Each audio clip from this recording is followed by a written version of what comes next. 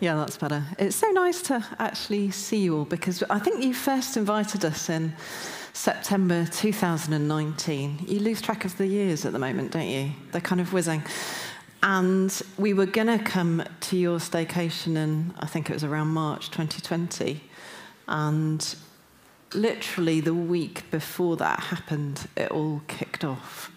And we didn't come. So I feel like you guys have been on our hearts the whole of that time, really. We've been thinking about you and watching you as your sort of story and your journey has unfolded. And it's absolutely brilliant to finally be here today and to see you.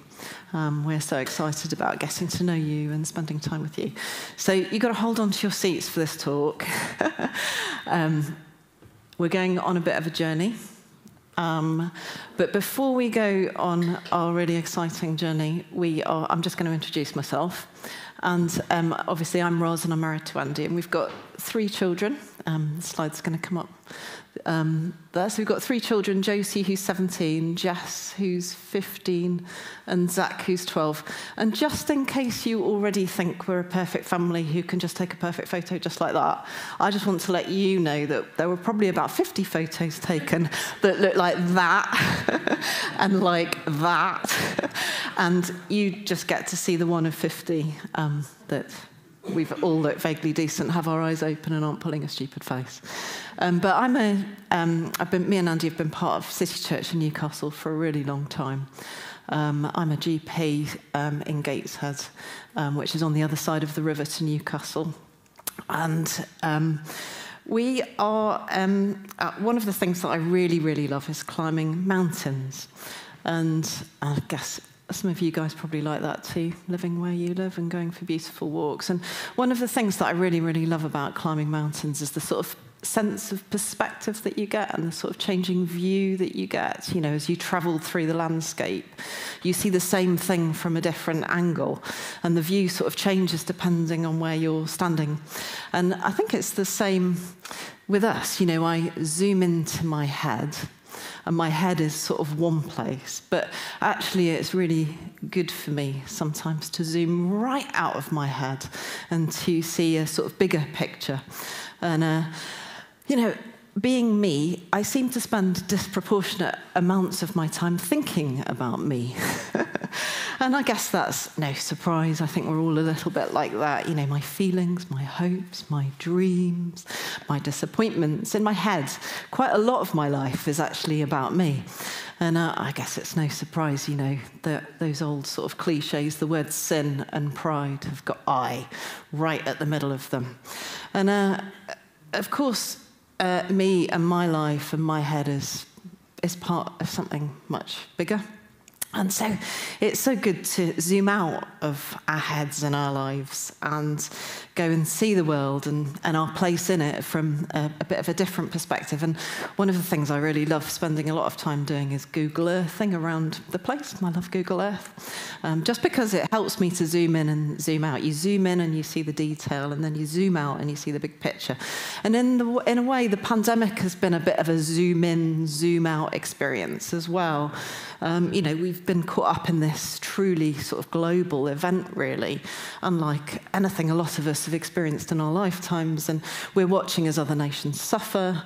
You know, some nations are doing a great job at controlling the virus, others less so. You know, intercontinental travel and connection globally has been sort of fueling transmission. You know, we've had this really zoomed out picture, but then we've also had a really zoomed in picture because so many of us have been alone and isolated. And really zoomed in. We've had more time, some of us, on our hands than ever before. And, you know, so many of us, not just us in this room, but us in this world, are asking, who am I? You know, where do I fit in? What is my purpose in the big picture? Where can I make a contribution? You know, I'm feeling those things, and I feel that the whole world is feeling those things as well. And I need a lot of help to zoom out of my head sometimes. And people like Tim Peake, the astronaut, who I really like, is one of those people who helps me to zoom out. It was a number of years ago now, but his travels were amazing, and he did an amazing job of connecting us to the big picture of Earth. His view from his space station window was just an incredible glimpse of the Earth. So here's some, I love these pictures, but here's a coral reef in the Bahamas. It's just so beautiful. And views of whole nations. Just whole nations in just one image. Just think of all the people in that shot that live there, the wars and the pain, the beauty that's just within that one image. What a sense of perspective there. And then the Himalayas, I love mountains, that's Everest from space. Still looks quite big. And then another view of the Himalayas, that's the Himalayas from space. What a sense of perspective. And then there's views of civilization that he took as well. So this is a picture of Italy, and all the cities and the people and the bustling life that picture represents. And then this one particularly got me because this one's Tyne and Wear from space. Love it. You can just see the Tyne wiggling out towards the North Sea. And as soon as I see the whole planet and whole countries in one view, I start to feel moved. There's over, I even get emotional, it's over 7 billion people in the world. But somehow each of those people adored by God. Like, how is that even possible? It just blows your mind. In Tyne and Wear alone, there are 1,115,000, I can't say the number, it's so long, 156,300 people. And here in Leeds, this is a picture of Leeds from Google Earth, there's over 800,000 people, and that's before we even get to Bradford, another 500,000 people. There's just so many people everywhere, and the totally incredible thing is that God somehow made each one of them, loves each one of us, and knows each one of us. And he's just an each one of them kind of God. And obviously the Bible is the story of God's love and purpose for each one of us. And the whole book of the Bible makes that plain. We're just going to go to one tiny little bit of the Bible, Acts 2. And this room really reminds me of Acts 2. We're gathering here together. I'm sure other people have said this to you before. I don't know. I've had such a strong sense of this. We're gathered together in the upper room.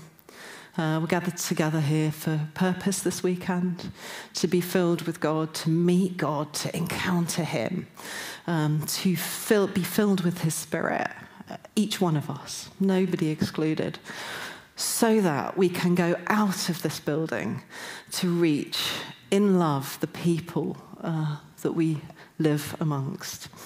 And when the day of Pentecost came, they were all together in one place, just like us. And suddenly a sound like the blowing of a violent wind came from heaven and filled the whole house where they were sitting. And they saw what seemed to be tongues of fire that separated and came to rest on each of them. And all of them were filled with the Holy Spirit and began to speak in other tongues as the Spirit enabled them. And I love that passage, but there's something about it that I particularly love, and that's the inclusive language that you find kind of sewn repeatedly sort of right the way through it, because the words that really stand out to me are whole. They were all together in one place, and the Spirit filled the whole house, and the tongues of fire separated and came to rest on each of them. All of them were filled with the Holy Spirit. It's an everybody thing. There's nobody excluded.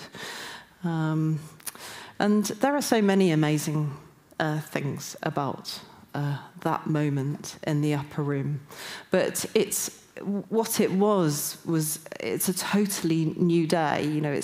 It's a completely new dawn in the big story of God. I mean, if you like, it's the beginning of a bit of a new era in the story of God, because before that point, the Holy Spirit had only come on a few people often for particular tasks or for a short period of time, but at Pentecost that changes forever, and for us. The disciples were told to wait there in the upper room, to wait and to gather there. And the Holy Spirit comes, the Holy Spirit comes, he's a comforter. Who needs comfort? I need comfort. I need the Holy Spirit. The Holy Spirit comes, he's a counselor. Who needs counseling or counsel? I need counsel. I need the Holy Spirit. He comes with intimacy. Who needs intimacy? I need intimacy. We all need intimacy. And he fills us, he promises to fill us with an extraordinary power. Well, who needs power? I need power. I'm really weak. I feel really weak, and especially so many of us feel really weak after what we've kind of going through collectively. But somehow this power isn't just to comfort and counsel and to benefit from the intimacy. This power somehow also then propels them out of that room, full of love to the people around them. And Ellie's already mentioned this, but a number of years ago I had a dream. And I don't think I know I've never had a dream quite like it, because I don't dream very much at all. Andy dreams all the time, but I don't dream very much at all. It was an incredibly vivid dream. And within that dream, I think for the only time ever in my life, I heard the audible voice of God. And basically in the dream, I was in an airport terminal building, sort of a large building in a wide open space with some mountains, of course, in the background. And somehow I was in the building and there were people everywhere sort of moving. And somehow I just became aware in my senses that there was an imminent threat to that building. It was very specific intelligence. And it had shown that one of the passengers on an incoming flight had plans to completely destroy the building that all these people were in. It was really quite alarming and incredibly vivid. And the sense was that the intelligence was so accurate that it was happening. It was going to happen. It was imminent. I mean, maybe other people have these kind of dreams. I don't have these kind of dreams. But this intelligence was incredibly accurate. And then, into that sense of imminent threat, I heard and woke up hearing a very, very clear, very, very calm, authoritative voice just saying, "Would the whole church please get out of the building? Get out of the building, would the whole church get out of the building?" And I just woke up, just really, really suddenly, just woke up with this voice, "Would the whole church get out of the building?" Actually, I put the please in. He didn't say please. I'm too polite. I'm very British, I'm sorry. Didn't say please at all. It was really urgent. And my first thought was, oh my goodness, God's speaking to me. Like, that doesn't happen really like that.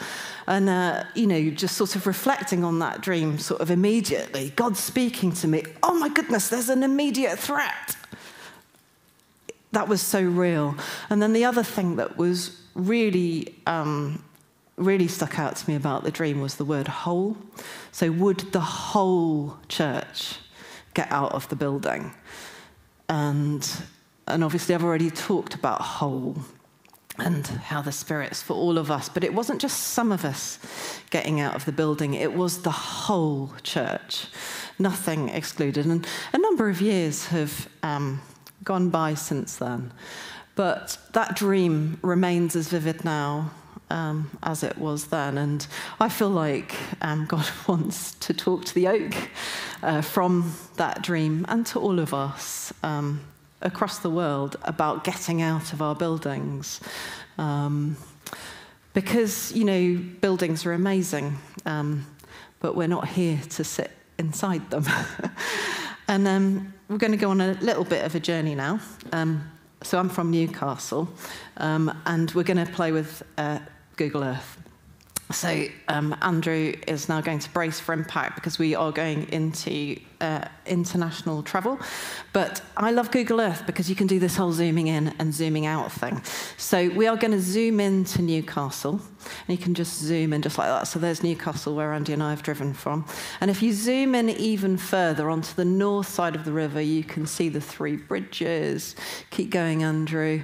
And the Castle Gate, where City Church meetings just coming into view, the red circle at the top there. And that is the building, the home of City Church Newcastle, an incredible building, a complete gift from God. But really, as a church, that's it. Actually, if you land on the street, that's the building. It's the building that used to house the generators that powered the trams that went around Newcastle. So it's a sort of power generation place, which is really cool. That's its history. But really, we spend only a few weeks of our lives in a church building, a few minutes, sorry, of our lives each week in a church building.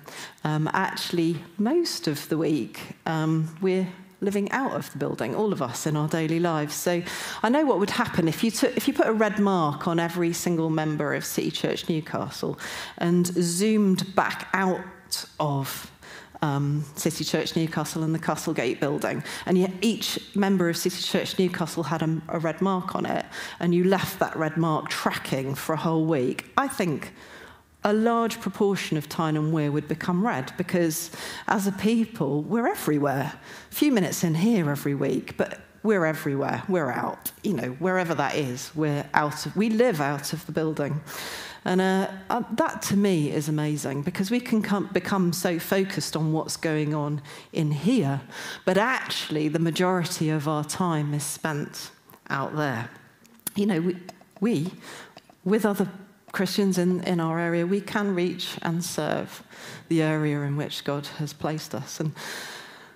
And what we're going to do now is just want to show you where I work. So I work on the south side of the river in Gateshead, and Gateshead is an area where 10,500 people live.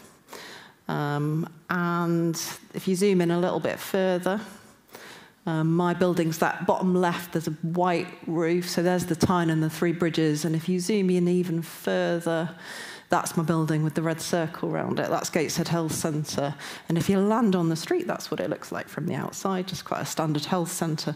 And if you go in through the doors, you'll find me sitting there, waiting. And I have an alarm. I have an alarm on my phone that goes off at 8:15. So my first patient walks in at 8:30, and at 8:15 every workday, a little alarm goes off on my phone, and those words pop up. Right here, right now, use me. And just reminds me to pray, because I spend more time in that room by 1,000,000 miles than I do in my church building. And God's put me there to use me. And so I need his help, and I ask for God to fill me with his Holy Spirit. But you don't work in Gateshead, so we're going to travel to Leeds. So back out again, and look, that is the world from space. And look, there's Leeds. If you just go back, Andrew, there's Leeds. Look where you are in the world. That's you. That's a perspective, a view of you. Look where you are. I mean, it's just amazing. But now we're going to zoom into Leeds. So there you are in Europe, mountain ranges, and here you are in the middle of England, right in the heart of it. Couldn't be further from the sea, could you? But, what an amazing place to be. There's so much around you. And then if we zoom right into Leeds, all those 800,000 people living there, West Leeds and Bradford, you're placed here to reach those people, and we'll go even closer in. Oh, look. There we are, right in, what's this area called? Stanley. And then if you go in a bit further, oh, look, there's a red mark on you. In fact, it's not you, it's the building next to you. But there you are. And look, zoom in even further. We're getting closer. Oh, we've landed on the street. There's your building. That's where we are now. gathered in this upper room. But remember where you were? Where in the world? And those 800,000 people around you and 500,000 west of you in Bradford, you're surrounded by people. And it's the same for you. I really wanted to have pictures of you at work, but I don't know you well enough I nearly did email you, have some pictures of you at work, and then I thought, do you know what, I'll just stalk you, and I'm going to lift pictures off you from your website. So pretend these are pictures of you at work. They're not. But there's all of you, look. All of you, all sorts of different ages, and I don't know really any of you, but each of you made by God for purpose. Each of you living your lives,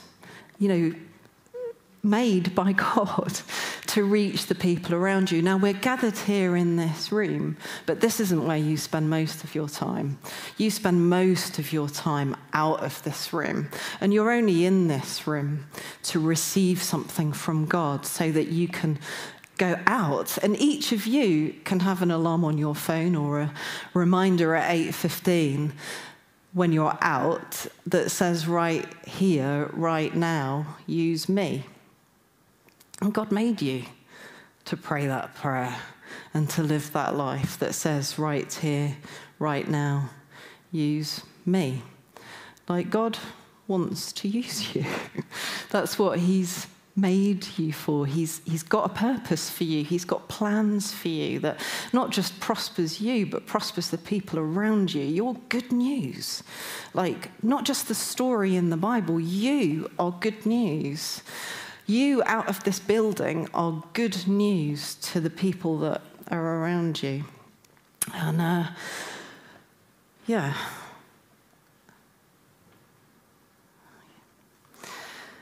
So a slight change of tack, but it'll all come good at the end.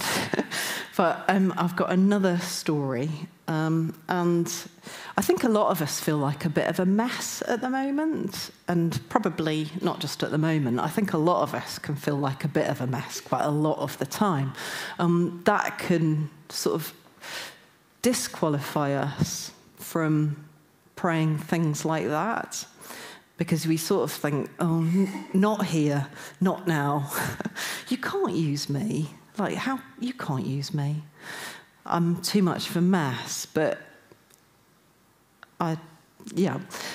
so just a story sort of that goes off a bit. But a few years ago, Andy and I and the kids were on the way to a holiday, and we were involved in quite a nasty accident. And so we've got one of these folding camper. Well, we did have. It got smashed up. We did have one of these folding camper things that you've probably seen because loads of people at Christian festivals have got them. But we used to love our folding camper, and that's us.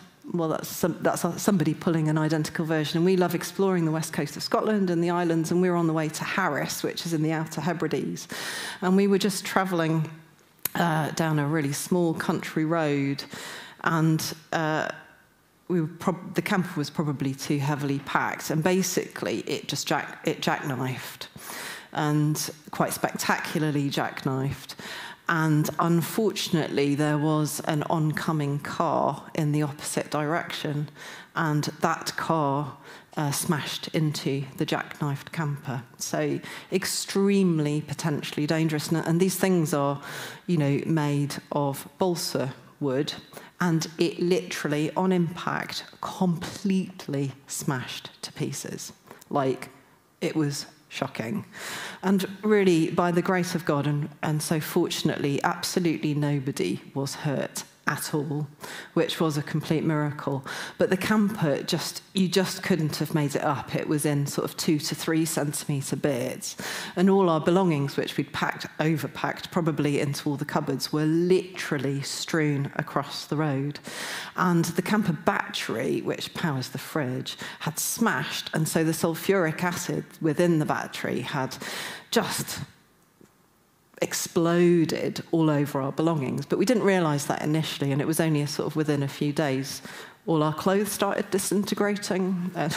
It was just sort of completely unbelievable, really. And at the point of the accident, obviously the kids were really upset. The whole thing was completely traumatic. We were literally just picking things out of this heathery bank. And you just think, we're just going to have to give up on this holiday. It's a disaster. Right, should we turn around? Should we drive back to Newcastle? But we really needed this holiday, and we had been really looking forward to it. And so we just had this sense from God that we should just keep going and carry on, and that it was going to somehow work out. And we're parents, and we should probably teach our children that we don't give up, turn around and just drive back and not have a holiday when we know there's something good ahead. Let's teach the kids. It felt like a bit of an adventure, didn't it? We're going to believe in God at this moment that this is going to come good, even though literally it looks like a complete disaster. So we made the decision just to keep driving, and so we did. And we arrived on the island of Harris at peak season in the summer with absolutely nowhere to stay and some belongings that were about to disintegrate. But we didn't know that yet. So we had absolutely nowhere to stay. And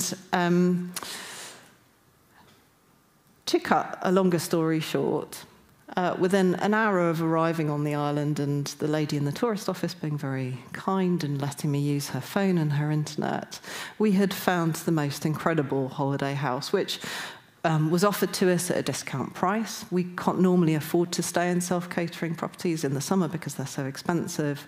It was offered to us at discounted price, and it was one of those places that's so nice that when you look at the website, it's booked for 18 months in advance. But it just so happened that there had been a last-minute cancellation the week before, and so it was free, and they gave the discount as well.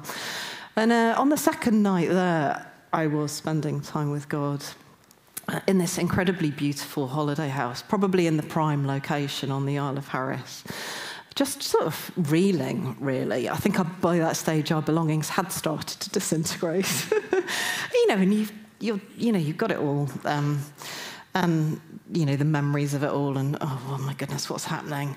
And for some reason, I'm a bit of a random thinker, but for some reason I was thinking about white horses in the Bible. I mean, who does that?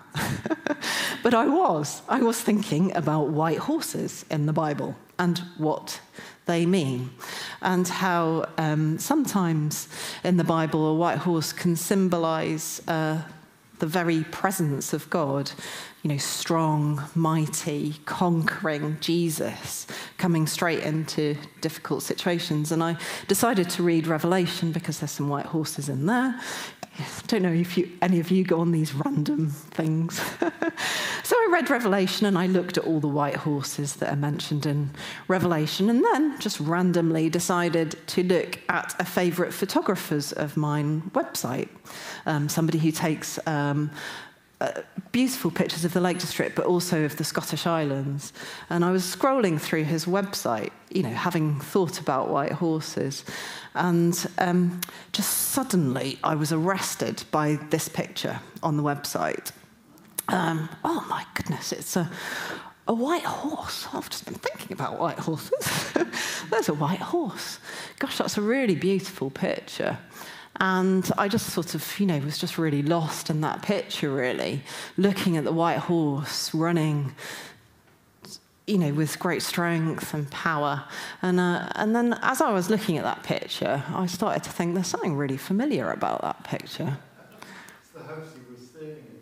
It was the house I was staying in, which we randomly found. Jesus was coming towards me in that house. And, it was just one of those moments that you have with God where you're just like, oh, God, thank you. You're coming towards me, even in this mess. And in the grand scheme of things, it's not that big a mess. People go through much worse. But even in this mess, with my clothes disintegrating, sulfuric acid, and, the kids crying and the camper in a million pieces down some Scottish hillside, Jesus, you are coming to me. You're here. You want to run towards me. You're here for me. You're running towards me with all your love, all your power, all your strength. this. You're running right at me. I didn't know it, but you are. You know, even in this house that feels like an accident, you're running towards me. And the truth is that as Christians, that this is true for each one of us, all of us. Do you know, right here, right now, this morning, today, in this building, there's a right horse running right at each of you, right towards you. You know, that's true. And just really feel that, sometimes we don't realise Jesus wants to meet us. And we definitely don't feel that he's running right towards us. But I just really feel that God wants to meet each one of you, his whole church here, every person, nobody excluded. God wants to meet you. God wants to fill each one of the Oak Church with his Holy Spirit. He wants us to start this weekend, each one of us, feeling him in that way, coming right towards you. You know, whatever the mess, whatever has just happened, whether you designed it or not, he wants to meet you. And he's going to fill you with his Holy Spirit. And that is for your counsel, our comfort. It's for intimacy. It's for the pure joy of knowing him.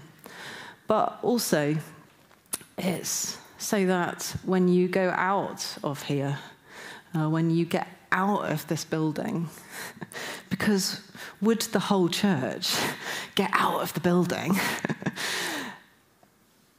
When you go out of here, he goes with you to reach the people around you in love and to let them know that actually, you know, there's a white horse running towards them as well.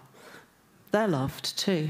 There's a purpose for their lives. So I'm going to finish there just because I think it would be really, really good just to each of us stand, worship,